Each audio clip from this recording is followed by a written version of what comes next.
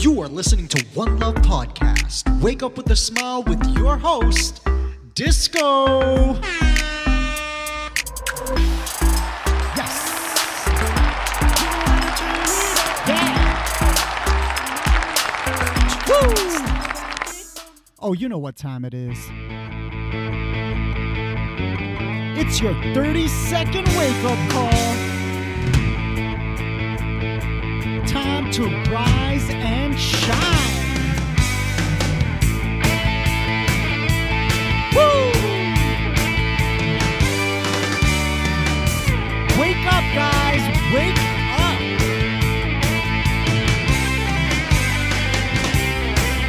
Yes. Good morning, Toronto.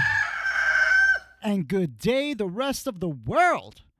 I'm so happy to be in your ears right now. You are listening to One Love Podcast, and this is Espresso with Love, where we hope to jumpstart your day with a little energy, a little fun, and a lot of love. How is everyone feeling this morning?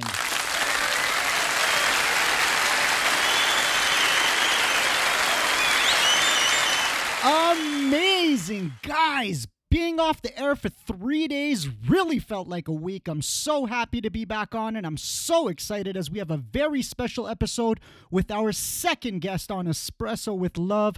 But before I get into that, it was an action-packed weekend as, again, us Canadians had the day off yesterday. There was some awesome fireworks displayed throughout the city of Toronto in celebration of Victoria Day. And if you haven't heard or didn't watch, there was a pretty big wedding that also happened over the weekend. And while it's personally not my cup of tea, see what I did there? In terms of like the importance in my life, there is a beautiful clip of Pastor Michael Curry who gave an incredible sermon during the wedding, which I hope you guys will appreciate. Have a listen. There's power in love. Don't underestimate it. Don't even over-sentimentalize it. There's power in love. If you don't believe me, think about a time when you first fell in love. The whole world seemed to center around you and your beloved. Well, there's power in love. Not just in its romantic forms, but any form, any shape of love. There's a certain sense in which when you are loved and you know it, when someone cares for you and you know it, when you love and you show it, it actually feels right. There's something right about it. And there's a reason for it. The reason has to do with the source. We were made by a power of love. And our lives were meant and are meant to be lived in that love. That's why we are here. Ultimately, the source of love is God Himself, the source of all of our lives. There's an old medieval poem that says, where true love is found, God Himself is there. The New Testament says it this way, beloved, let us love one another, because love is of God, and those who love are born of God and know God. Those who do not love do not know God. Why? For God is love. There's power in love. There's power in love to help and heal when nothing else can. There's power in love to lift up and liberate when nothing else will. There's power in love to show us the way to live. Set me as a seal on your heart, a seal on your arm. For love, it's as strong as death. But love is not only about a young couple. Now, the power of love is demonstrated by the fact that we're all here. Two young people fell in love, and we all showed up. Now, love is the only allowable extreme in this world. Whether you believe in God or not is irrelevant to the point, because no other viewpoint than that of love can be taken to its fullest measure. Love is the only solution to almost all of the world's problems. And while this solution seems so easy, because I know we all have so much love to give, why is it that we don't see it on our conventional channels of media? Well, that's another whole topic on its own. But it's definitely a great introduction to our special guest today. He is the former singer-songwriter of R&B group 3D, discovered by none other than Grammy Award-winning artist Pharrell Williams, and he's now author of his new book titled Remind Me to Think, The Genius Behind Crazy. Ladies and gentlemen, please welcome Mr. Jermaine Tolbert.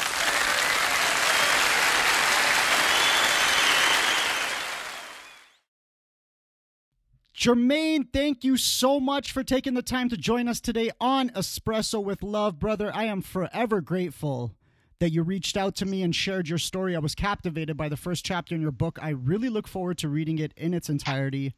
And Jermaine, I've done my research, brother, but if you don't mind, I would like for you to share with our audience your story, where you're from to where you're at right now, because I think they're really going to appreciate your incredible journey. Yeah, all right, absolutely. I'm from Detroit, Michigan, born and raised. I'm number 9 total of 10 children that my parents had. Grew up in church my entire life. My mom is a preacher minister. My grandfather is, or was rather, a pastor, preacher, minister. My mom actually named me after my great uncle, who was a prominent preacher in Detroit, Michigan, who actually founded an organization, an international organization called the Pentecostal Churches of the Apostolic Faith, known as the PCAF. And so actually, you know, from day one, you know, I've always had affirmation from mom saying, hey, you're going to be great. You know, when you were in my stomach, God told me to name you after your great uncle, and the torch will be passed to you. So I always had that in the back of my mind. I began my interest in music probably like age 7. Started playing piano by ear. My dad plays piano. All of my uncles are musicians, multiple instruments. And so, you know, that was the start of my musical inclination, probably towards maybe middle school or high school. Really, by the age of like 16, I'd actually started singing. Actually, at age 16 was really when I really started singing, which is pretty odd for most singers. You know, most singers probably start when they're very, very young. But I literally got going at probably 16 years old. And it was so kind of weird, because out of nowhere, you know, I just came up, you know, to the surface singing. And even my family member, my own siblings, you know, friends are like, where in the world did you get the talent from? And why are you just now doing it? Like, what is this? How are you singing? I think it was weird for a lot of people. And so, yeah, I started a group situation in my high school. It was 4 of us. We had an opportunity to go ahead and become a group, or actually it's funny because we really were just exploring with these gifts and talents that we had, never really, you know, kind of, I don't know, knowing how huge, you know, it could be for us in the long run. We just were having fun with one another, you know, enjoying each other's company and just kind of practicing on music after school. We did a talent show at our high school. We took first place. We sang the hit Slowly by Tank. Amazing. Yeah, it's crazy. This same particular group, we actually took a couple of my friends. They had connections with the singer Mario. The R&B singer Mario. Yes. He had just put out Just a Friend, the song, or the album, and the song Just a Friend, and they had connections with his manager. And Mario was in town for a tour, and his manager called my friends and said, hey, we're going to be at a McDonald's doing an autograph signing. Why don't you and your group come up here and sing? Wow. So it was out of nowhere. Yeah, it's crazy.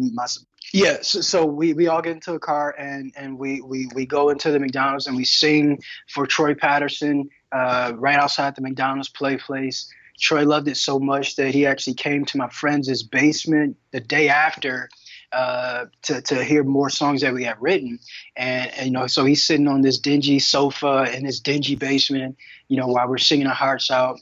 Yeah. And after we get done, he let us know, like, you guys definitely have talent.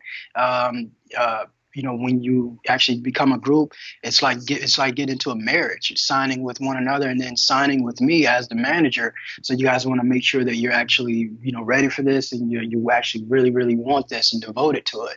And so we kept in contact with Troy Patterson for quite a while. Things just kind of faded, just dissipated, didn't really come to nothing. Like I said, we really were just having fun. We actually made up a group name just for that moment. Like, we were just singing together. We hadn't even come up with a solid group name, but we just made up something for him to come to our basement. Sure. And so that was that. I ended up going off to college, kind of forgetting about music. I think on a practical level, but I think in my mind it was definitely still within me. And so I was in college at Eastern Michigan University just for like a year and a half, and I came out early due to some financial aid stuff or whatever. And so after I got out, I called a few of those fellas that I used to sing with in high school, and I asked if they actually wanted to become a gospel group. By this point, I had grown into the type of person who loved to pretty much serve God and to do what I felt like God was leading me to do. And I wanted to do gospel. And luckily, those same fellas, they became those type of individuals as well. And so we got into a group, we became a gospel group. And this time, we're like, let's really do this to pursue it as a career. Like, let's not just fiddle around with these gifts. Like, let's really, really go after this. And we decided to. We actually became, the name of the group was Forever Grateful. We were managed and overseen by the legendary Mitchell Jones from the gospel group Commission, the same group that Fred Hammond has come out of, the same group that Marvin Sapp has come out of. And so we actually were probably like 3 or 4 years into doing some great and amazing things as a group, a gospel group, traveling different states or whatnot. And we actually disbanded. There were some paths that, certain individuals wanted to take, and we just kind of disbanded, and that was that. And then at that moment, I actually became a solo artist. I decided I wasn't going to stop, my forward motion in music. This is what I wanted to do, regardless if a group was attached to it or not. I wanted to do it. And so I actually I got a producer and started doing my own solo gospel music. It was like contemporary Christian music or whatever. Yes. It was a little edgy, but nonetheless, it was still gospel. And I remember putting up a few songs on MySpace. This was a platform at the time where it was kind of booming, and this is the place to be and put your music out. I put a few songs on MySpace, and a guy contacted me from Atlanta. He goes by the name Frame, who actually was the manager for an R&B and hip hop group by the name of Hamilton Park. Yeah. Who later I actually went on tour with, the Scream tour with Jacob Lattimore and Mindless Behavior and OMG Girls, and that was pretty fun. But so he heard my music, he contacted me, we started communicating. He essentially became my manager.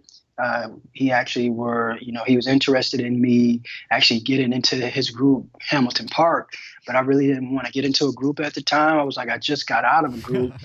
I really don't want to put my future into someone else's ambitions and their work ethic, because that's what I just dealt with, you know what I mean? And I wanted to do something on my own where only I could affect my forward motion through my, dedication. And so he understood, and he still was interested in me as an artist. And so then he we started talking about me actually becoming an R&B solo artist. It was difficult for me to choose that because I had already, developed into that gospel role or whatever. But nonetheless, I chose the road to go down the R&B route. And so we actually came up with, I went by the name Nate Calloway as a R&B artist. Yes. Like I said, my name is Jermaine Tolbert. Everyone calls me Nate from day one. My mom, everybody calls me Nate or Nathan. It's my middle name. And then my manager, he called me one day and said, "Hey, have you heard of Cab Calloway?" And I'm like, "Yeah, I've heard of Cab Calloway. He's in our Black history. He broke a lot of barriers for Black musicians to come through and to be successful in." And so he was like, "Well, what if we use the name that everyone calls you, Nate, and then what if you put Calloway at the end of it just to pay homage to Cab Calloway, and I'm gonna use that as an artist name." And I kind of chewed on it for about a week. It was like, wow, actually does kind of sound a bit cool. I like the ring to it, Nate Calloway. Yeah. And so that Nate Calloway was born, and then I was a solo artist by Nate Calloway. So I did my solo thing as an R&B artist for maybe 3 to 4 years. Again, it's funny that 3 to 4 year span has kind of just been sticking, but it is what it is. And so my friend Jay Drew at this moment, now I'm actually gaining steam in my own hometown of Detroit and Atlanta, both, kind of flourishing with my name out there in the ethos. And my friend Jay Drew, he had just signed to Pharrell as a in-house producer. His first in-house producer was Star Trek Entertainment. Yes. And he and Pharrell had a conversation. They wanted to start a group. And my friend Jay Drew, and also Jay Drew is the son of the legendary Karen Clark Sheard of the Clark sisters, whom Jay-Z actually just sampled their song on his last album, 444. Awesome. And so he calls. He's like, "Yeah, I talked to Pharrell. He's going to start a group. You want to do it?" I'm like, well, sure, yeah, let's do it. I knew that was only, going to help me, further where I was already doing as a solo artist. So he called me and another friend of mine, and we became a group with 3 of us. We went by the name of 3D, and we were, kind of really, really getting things going.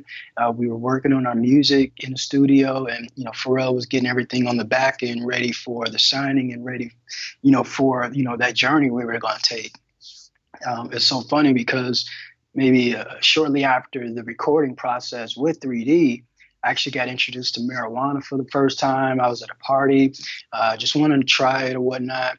And I literally, from that moment, smoked marijuana every single day, nonstop, every day for like 7.5 months straight. And it was probably towards like the 7th month where I began to feel different. I began to think differently.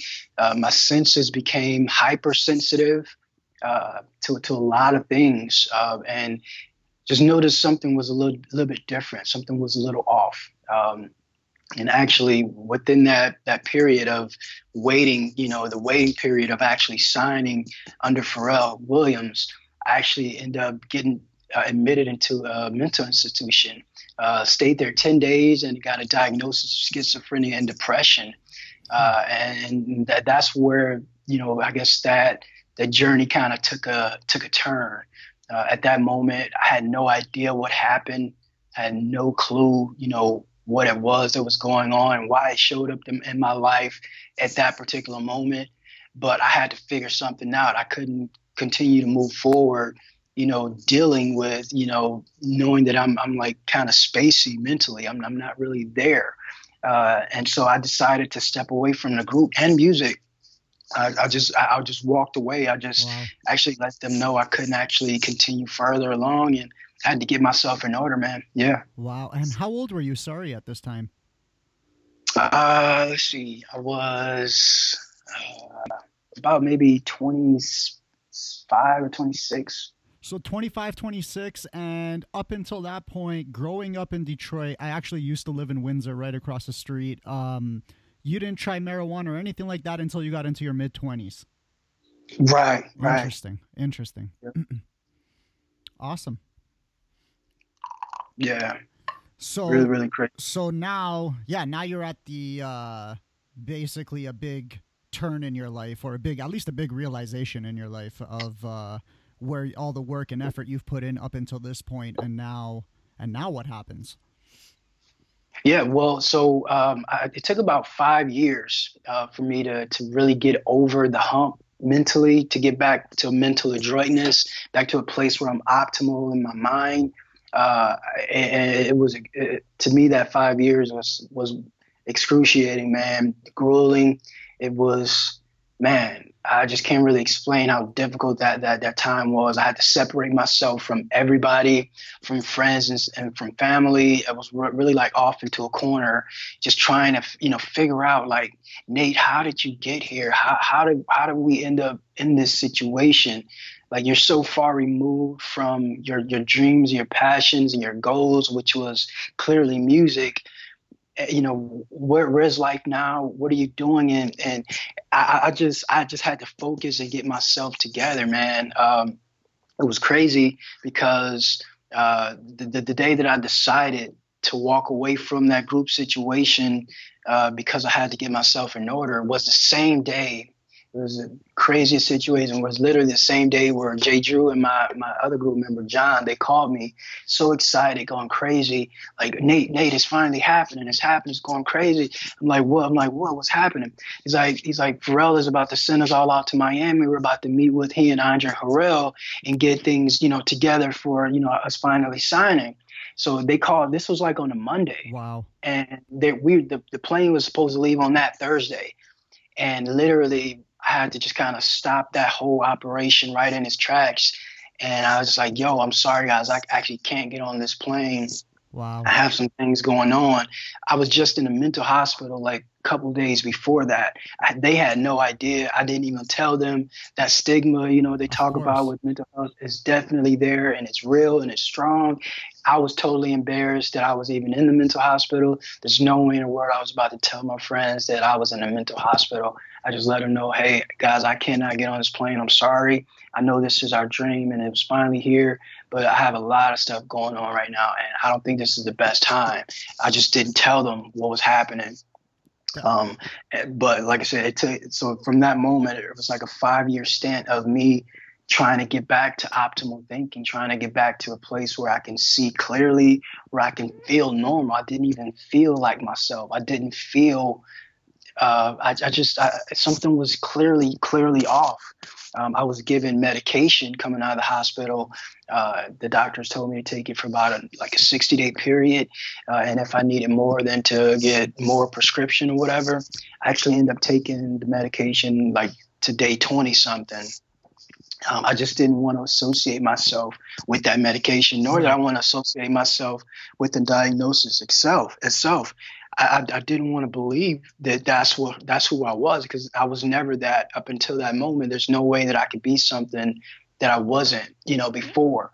And that's what I was telling myself. That was my rationale. And I totally, enveloped myself into, prayer, meditation, reading my Bible, getting centered with our Creator, God. And that was a big key for me. And then I got a hold to something that we've all, been taught since day one, and now is more easily accessible, than ever. And I think is knowledge. Knowledge totally shifted and transformed my vision, transformed my mind, totally renewed me fully. And this is why I've overcome. This is how I've been able to overcome. And now I actually am on the other side of this diagnosis.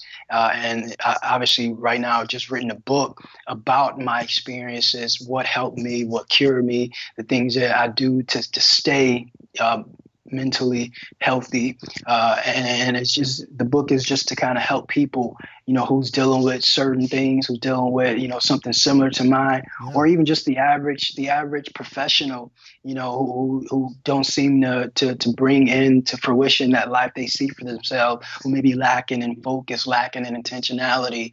I just give actionable advice and steps to really hone in, on that focus that we need to accomplish things that we want to accomplish. No, that's like the past 5 minutes, even though I already know the story, like hearing it now from your voice, you got to take it in, because a lot of people, most people in life dream for epic moments and epic opportunities to be presented to them. Now, myself included, and to be able to be now confronted with that opportunity and have to turn it away.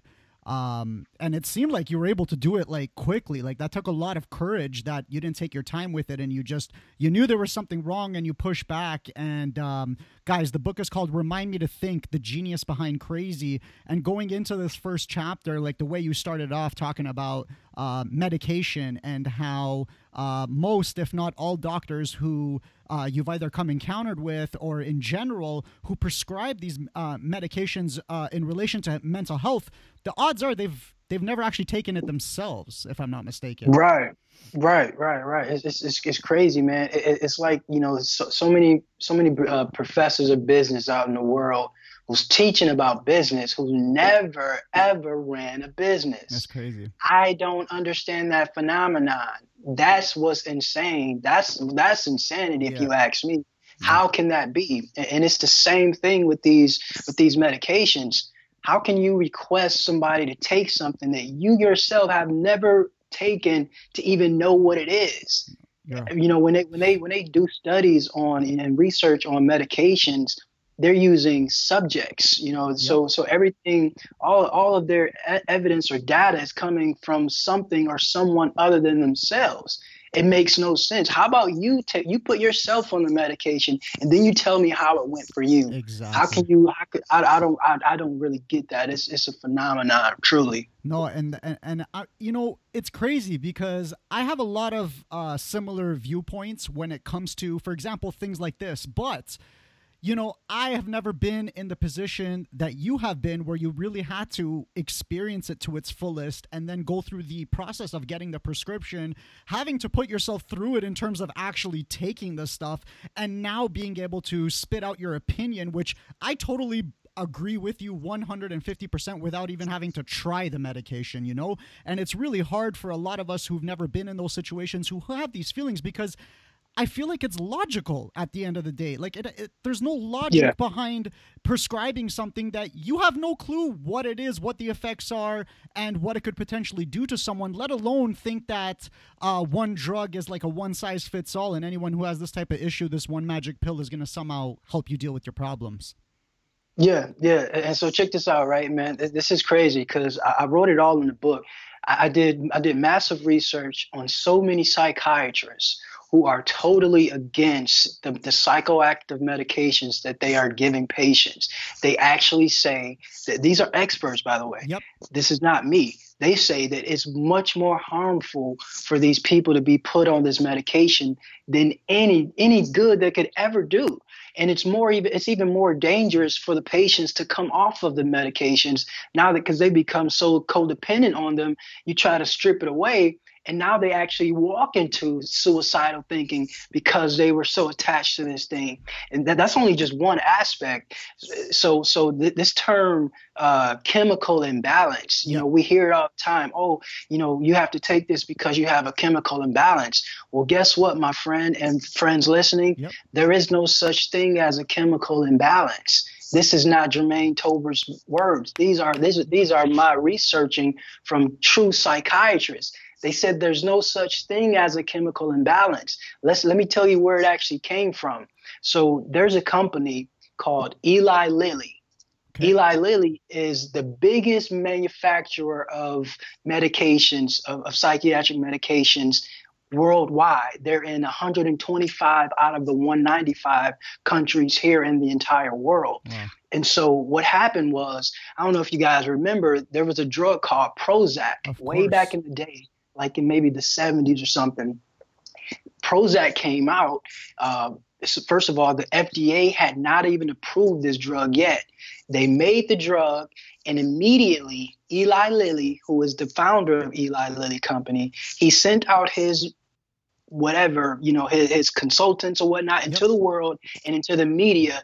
And they started saying, hey, you have this order, you have this disorder, you have this, you have a chemical imbalance, and Prozac is going to fix it. Wow. So a chemical imbalance, that term was a PR claim. It's never been scientific. It's never been anything other than I have a product, and the only way to sell my product, I'm going to call something a chemical imbalance. It was a marketing claim. That's it. It was a marketing scheme. It was never anything that was real. And so once anything, so we're so dumb as a people, not understanding the control that media has been having on us since we were literally born. We've been put in front of a TV, in front of a radio from birth, and everything that we hear and see from it, we automatically think that it's real and it's true. And so you got these people on TV saying chemical imbalance, chemical imbalance. Now the entire planet has picked up this term, and they're calling other people and saying that these people have chemical imbalances. Well, I put it into the book, and these are, like I said, these are not my words. This is my research and study from psychiatric experts. There is no such thing as a chemical imbalance. The only thing that is a true chemical imbalance is when somebody is getting on these drugs. That's when the chemical comes in and puts you off balance. That's the only chemical imbalance there is. is when you begin the medications. It's crazy, man. No, and again, like it makes 100% total sense to me. And I don't mean to go off topic, but that's exactly how I feel about chemotherapy as a method when people, in terms of dealing with cancer and stuff like that. Like in 50 years, we're definitely going to look back at this time and be like, wow, government took advantage of people, no problem, like so easily. Right. And like you said, we're, for the most part as a society, there's a reason why there's a top like 1% or 2%, and the rest of us are just in one big category. And it seems like, especially in North America, we're a slave to media. We're a slave to that television. We're a slave to the internet and everything that's been presented before us. And in some cases, like yourself, it takes extreme situations for you to be able to now go and say, whoa, I need to figure out what's actually going on here, and go after that and try to find the real truth, without having influences from everything else around us that's telling us the exact opposite of what you truly believe in your heart. Yeah, man. If the going through what I went through was no joke. It was definitely painful. It was definitely the scariest moments of my life. But I can honestly say that I'm blessed to have gone through it, only to be able to know what I know now, only to be able to be directed into a pathway of seeking truth and of seeking knowledge. That's the only, thing that I take from my situation. I've been afforded the grace, man, to really, really step into some powerful truths that I was so blind to. And, before this quote unquote mental illness or, whatever, I was more mentally ill before it, just because of my ignorance, total ignorance of everything that's actually happening. That's where my mental illness was. It was all in my ignorance. Dude, long before I actually hit a hospital, long before I had any episode. I can't believe you said that. Like, that was beautiful. That's exactly it. Our ignorance, I like to think, is our handicap in general as a society. Absolutely. It's not knowing. It's not knowing. And then worse than that, it's not taking initiative to find out on your own and hope that somebody else will somehow give you the answers that may or may not be true. That is definitely mental illness. Exactly. Jermaine, so, there's definitely people listening that may be going through a similar situation as to what you have already gone through. What was the hardest thing about those 5 years? And I guess essentially, what did you do to help you get out of that situation and be able to overcome that mentally? The hardest part was probably genuinely getting rid of everything that I was involved in. My music, my relationships, I had so many, professional contacts, industry contacts, that I got rid of my phone for 5 years, man. That's I insane. didn't have a phone. Wow. Most people will go crazy. Dude, I knew that something happened within the scheme of everything, and I couldn't pinpoint it. If you gave me $1 million to try to pinpoint it, there was no way. It's like finding a needle in a haystack. And so when you have to do that, the only thing you can do is just disintegrate everything. I totally got rid of everything. Somewhere in there lied my answer. So let me get rid of everything. So the toughest part was just walking away from those, communications. And it's so funny because I learned so much through that. I was even dependent on that like it was a drug. Yeah, that's crazy. And I didn't realize it until stepping away. And at first, I had withdrawals. I had withdrawals just from being in communication with so many different people and feeling like, I needed to have that, communication because, a lot of people, obviously I was kind of high in my notoriety. A lot of people were just, yes people and, just kind of fanning the flames of this hype around me or whatever, you know what I mean? Yep. And so I got, kind of addicted to it really. Yep. And to be pulled away from it was like, man, like I'm missing something. I'm missing all the people calling me and wanting to hang out. I'm missing all of these so-called friends, blah, blah, blah. That was difficult at first. But like I said, as time went on through the 5 years, I'm like, And I was, like you said, I was a slave to what I thought was popularity, or what I thought was quote unquote making it, or what I thought was success. You know what I mean? Oh, Stepping yeah. into that, I just learned a ton. But like you asked, that was a difficult part for me. That was really difficult, just stepping away initially. Yeah. But once I got it going, I think the harder part really just became really getting my mind back into order. Yeah, my mind would jump back and start thinking like, well, what if I just would have went on the plane anyway? Well, what if I, Sure. whatever. But I knew my mind wasn't in order. And so that second part of your question, what did I do to get myself, back to a mental adroitness? Man, I have to reiterate this because it really is true. We hear that term, knowledge is power, so often. I really don't believe that most of us understand how powerful it really, really, really is. Like, it really, really totally transformed my entire life. I've always been an ambitious person, always been, a go-getter. I was online and I saw a video from a multimillionaire. And he made a statement, a blanket statement. He said that the one reason that the wealthy are wealthy is because of one thing, and that thing is knowledge. And that intrigued me so much, man. I said, okay, wait a minute. All right. And so I started thinking about it. Let's take Mark Zuckerberg, who owns Facebook and the founder of Facebook. Yep. If anyone on this planet knew how to build Facebook or anything close to it, guess what? They would. Yep. So what does that mean? That means that Mark Zuckerberg knows knowledge. He has knowledge that the rest of us don't have. So that statement became so very, very true. The wealthy are wealthy because they have knowledge. He has a knowledge base that the rest of us don't have. We don't know how to build Facebook or anything like it, because if we did, we would. Yep. And so it's really just that simple and that powerful at the same time. Like, it really is that. So at that moment of hearing that, I began to ingest myself with so much knowledge and information, from, business books to all types of, self-development books, all these things, character books, just really, really, really digesting so much information and just taking it in. And I noticed something, man. My vision in my brain, I'm calling it vision in the brain. Obviously, your brain can't see with the physical eye. My vision began to become really, really, really, really clear. And the lens from which I was able to see life through was able to switch. And so let's go to Albert Einstein for a sec. Yep. Albert Einstein says that education is not the learning of facts, but it's only a tool to have greater ability to think.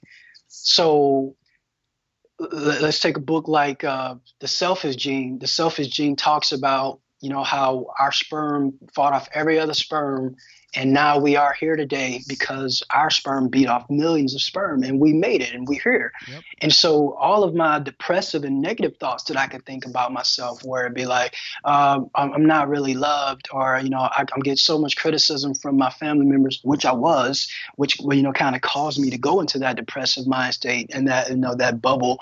All these thoughts that I could think about myself about not being important, and just reading the facts of knowing that my sperm beat off every other sperm.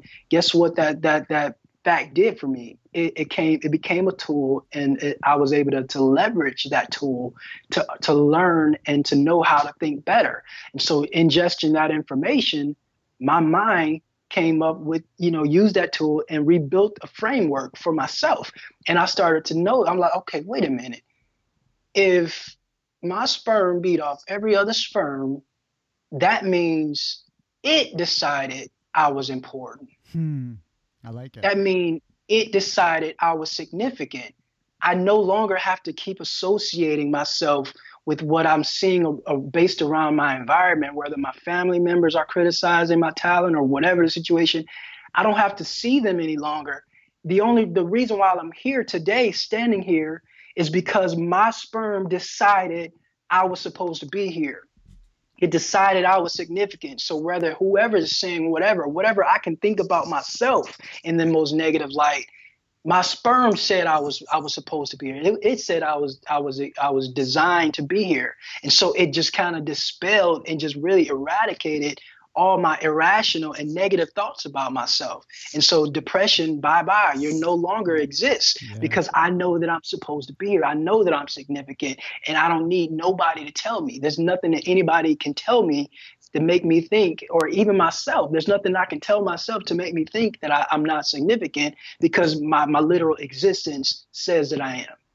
Dude, like that's just it. Like being aware is the most important thing, but it's not being aware like an ice bucket challenge where it's on social media and now I'm doing the same thing and I think I'm aware of the situation. You know, it's about going through that discovering the truth for yourself and making the effort that, like you did, to go and find and do the research and read the books and find out if all the information's being served to you is in fact legitimate. And that's awareness. And I've gone through a very similar situation like yourself, and I realized more than anything, if anyone asked me what helped me change the past 5 years, it was 100% books, and everything that I read and everything that motivated me to keep letting me know that the way that I am is 100% okay, and I don't need to be a certain way, or I don't need to do certain things, and if I can just express myself like Bruce Lee always says, to be able to truly and honestly express yourself is the key to life and is the success or is what's going to need for us to have success in our own lives. And with that being said, Jermaine, I just, in correlation with what the show is all about, going through everything that you have gone through and shared with us today, my question that I'm dying to ask you is, what do you do to wake up with a smile? Very easily. Yeah. What I do to wake up with a smile, man, when I first get up, I'm actually diving right into my goals. I'm diving right into information and studying. And I think I'm the most happiest when I have a continuous influx of information so that I can build my life on. You know what I mean? Like that's really what gives me a smile. I think I would be a miserable person if there was no information to go and grasp. Because other than that, we're really just kind of living off of a whim, where we're just kind of, winging it. For me, winging it, that's the worst. That's the worst for me. I can't wing it. So, knowledge provides the GPS system that gets you from point A to point B. And not only does it do that, it actually tells you where to turn. It tells you how to get there.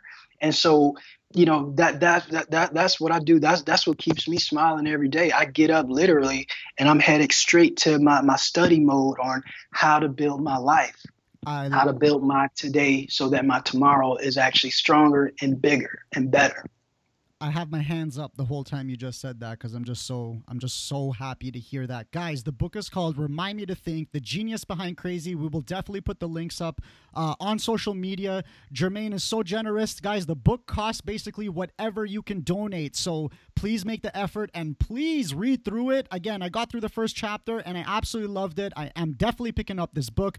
Jermaine, thank you so much for your time today. Like, reading your story was truly inspiring, and I hope we can spread love and awareness, not just to the show, but to the world, and just to let them know that there's definitely alternatives to prescription medication in enabling us as humans to be more efficient when it comes to dealing with mental health, brother. Thank you again so much. Yeah, absolutely. I appreciate you. Thank you. And I want to explain more with the fundraiser that I have going. I know you just kind of mentioned it a bit. Yeah. So like you said, the name of the book is Remind Me to Think, The Genius Behind Crazy. I have a fundraiser going for the marketing and launching of the book. I wanted to, when I actually published the book, I wanted to reach, in maximum capacity, the people that it's supposed to, the people that the information is supposed to affect. I wanted to get there. I wanted to get to their hands. And so I'm looking for $9,000 total in funds so that I can really properly market the book once publication happens. And so the name of the fundraiser is Project Genius of a Schizophrenic. Anyone who donates anything, whether it be a penny or a dollar, it doesn't matter. I'm going to send the original copyrighted manuscript of the book, and you could be amongst the first to actually read it. And I leave space, to email me back and forth, what you liked, what you didn't like, what you thought I should be considering to put into the book. And so even by time it comes, the book could change a bit just because of the feedback that I've gotten from, you readers, of checking out the manuscript and sparking some within me to even change it based on the feedback. And so that's how we're doing that fundraiser. Jermaine, that sounds incredible. And again, I'm going to do whatever I can to push this and help you with that. I look forward to speaking to you again in the future. We're definitely gonna make this happen again. That's for sure. I can't be more appreciative of you giving me your time today, brother. I know my listeners really are gonna appreciate this little story that you shared with us. And again, guys, Jermaine Tolbert, I'm gonna put up his Instagram, Twitter, all his contacts is gonna be on all our social media for today's episode. Jermaine, thank you so much again, brother. I sincerely appreciate it. Absolutely. Anytime. Thank you. And I really appreciate, you offering to donate. That means so much. Thank you so much, man. Done, brother. One love. Guys, what an incredible story and what a journey. I'm so happy I was able to share that with you. Don't hesitate to play that interview back and make sure you're able to get all the information and conversation that I had with Jermaine. And honestly, I am so looking forward to our thank yous. That's right. We have a lot of new listeners on the show. And guys, at the end of this podcast, I am certain we're going to break 1,500 listens.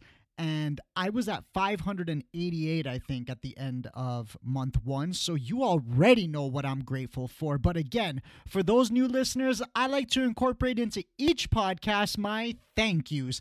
Not the Grammy-winning type, but the everyday ones that, again, I've recognized are so important in an ongoing pursuit of happiness. Yes, your thank yous can literally be the same every single day. It's about being in a routine of showing appreciation and exposing more love to our planet. And so I'm just going to go first so you don't feel awkward, and then I'll ask you guys to participate. Today, I am grateful for the roof over my head and the food I had to eat. I am so fortunate to have family, even though it's a messed up one, and I'm so blessed for my amazing friends, especially those from around the world that I've been able to connect with through this amazing podcast. I love you guys. I am grateful to be able to wake up today and pursue whatever aspirations I desire, and to be able to be kind to people without expectations in return. Thank you for today. That's it. Now it's your turn. Please just tell yourself 1 or 2 things. Like, it could literally be 1 or 2 words. It does not have to be as dramatic as mine, but whatever you feel you should be recognizing. Ready? Today, I am grateful for amazing. Guys, today is going to be an incredible day.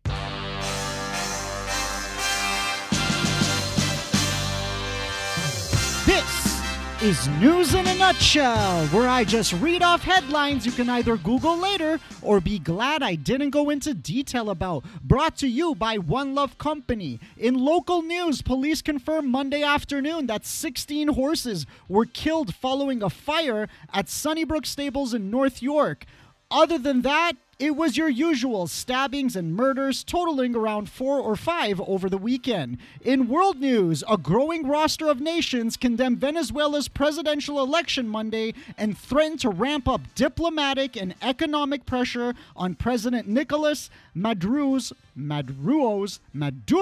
already embattled government. And if you haven't heard what happened in the States over the weekend, let me set the tone.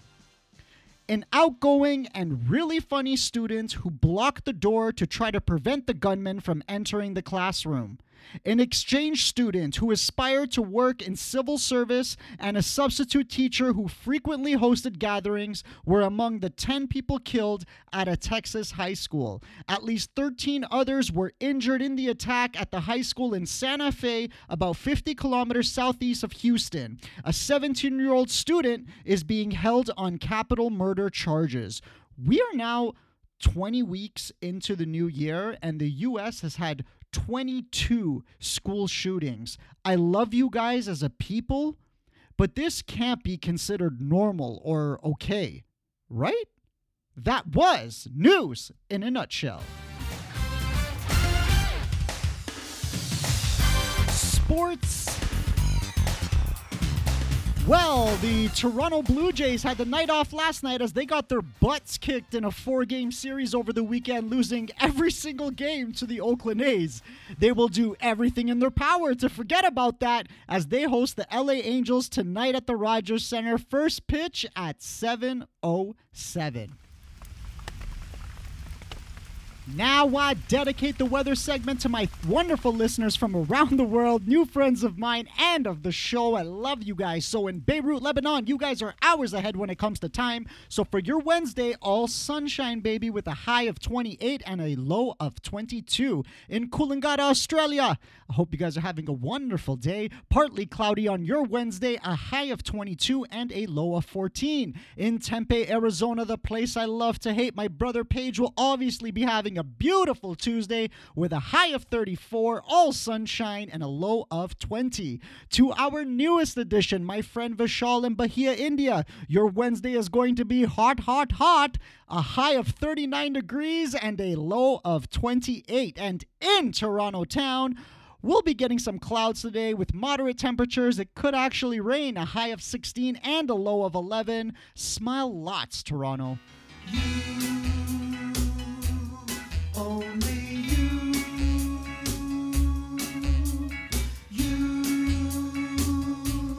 only you. So, Toronto and friends from around the world, how you feeling today? Guys, what an episode. I know it was much longer than usual, but there's nothing more meaningful to me than other people legitimately wanting to help or at the very least share their stories of overcoming fear and in today's case, dealing with mental illness. It takes so much courage to be able to put aside all your preconceived notions of what is right and wrong and be able to go out and investigate and find this truth for yourself. As we touched upon today, not doing so really leaves you out of touch with what may actually be happening around you. We learned that the term chemical imbalance was initially a marketing ploy to help medicinal companies push their agendas onto people who may have had nothing wrong with them to begin with. And you know what? Diamonds, when it comes to engagement rings, yeah, that's another one of those marketing ploys that's been eaten up by our society. Such a tradition didn't even exist about 100 years ago. Do some research into that one. It's also probably the reason why I don't have a girlfriend. Please check us out on all our social media channels as I'll be linking out to Jermaine and his incredible book. Please, guys. He accepts any form of donations, any amount, and you'll receive a manuscript of his work. Like, what more do you want? I highly recommend it. And if you contact him, he may even give you that first chapter for free. And guys, I am so happy to have connected with some of you over the weekend. We have a lot more content coming to the show. We already have a new guest lined up for next Monday's episode. There's so much to look forward to on our journey together. And so please, if there's any topic you want me to cover or shed some light on, please reach out to me on Facebook, Instagram, or Twitter at One Love Podcast. That's at the number one, the word love, the word podcast. I'd love to hear from you, and this is so important to me. Unless, like, you love exactly what I'm doing, which is impossible. But guys, I'm going to keep doing whatever I can to push you, to care about you, and of course to love you. You deserve it, and you need to be reminded as much as possible. Why? Because you are an incredible human being, and I keep saying that to you. But do you keep saying that to yourself? How can we possibly make this world a better place and help each other when we can't even love ourselves? You are so important to me, and I sincerely appreciate your existence and your love. Today is going to be an amazing day. Please remember to smile because you can sure give off some amazing energy when you do. I love you. please subscribe to our channel. I hate asking you this, but you know what to do when you see mom, dad, or grandma's phones. Just go to iTunes, Google Play, or the Anchor app and just subscribe to the channel. It means so much to us. Big shout out to my mom for giving birth to me. I love you, Mom. And a shout out to freesfx.co for providing me with those awesome sound effects. If you have any questions and would like to comment on the show, reach out to us on Facebook, Instagram, Twitter, again at One Love Podcast. But reach out to us. Don't be shy. Show us some love. We really appreciate your support, and please subscribe to the channel. I'm leaving you off with some happy, upbeat music, so don't turn on that AM radio. Play your favorite song after and be happy, Toronto. Thank you so much for listening. Have a wonderful Tuesday. Talk tomorrow. One love. Downtown, the snowy ground is all I can see. I call this place my home, my YYZ. Different ways to say hello is not new to me. Making up the whole world all in one city. Even though it's cold outside, we know how to turn it up. Look at all those kids outside, bet you couldn't guess now where they from. If you wanna be outside, lace them up, I'll show you where. Everyone's gonna meet tonight at Nathan Phillips Square. Look at the skyline, ayo. Seeing towers so high and bright, ayo. You're welcome to stay. T-Dot is my city and that won't ever change. Doesn't matter where you're from, deep down we're all the same. Different people come and go, but still one thing remains. You can take the 401 or TTC by train. You can call it what you want, but the 6 is calling my name. Summertime is always fine, walking down on Yonge Street. Glittered up for Pride Parade, Caravana brings heat. Different faces come as one, cause we like to eat. St. Lawrence Market to the taste of the Greeks. I love it when it's warm outside. Look at all the beautiful girls. They would rather go outside. Yorkville shopping, making ways to tour. If you wanna be outside, lace them up, I'll take you there. Everyone's gonna meet tonight. Party at Dundas Square. Look at this nightlife. Ayo. King to Richmond, the vibe is right. Ayo. You're welcome to stay. T-Dot is my city and that won't ever change. Doesn't matter where you're from, deep down we're all the same. Different people come and go, but still one thing remains. You can take the 401 or TTC by train.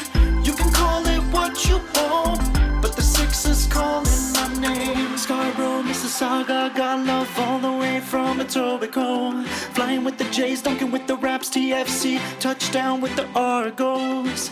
You can watch CBC and see that they believe the same. T-Dot is our city and that won't ever change. Doesn't matter where you're from, deep down we're all the same. Different people come and go, but still one thing remains. You can take the 401 or TTC by train. You can call it what you want, but the 6 is calling my name.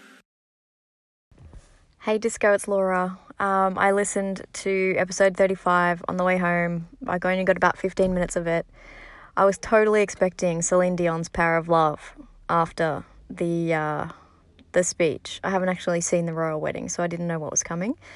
But I thought Celine Dion was going to break out into song, being Canadian.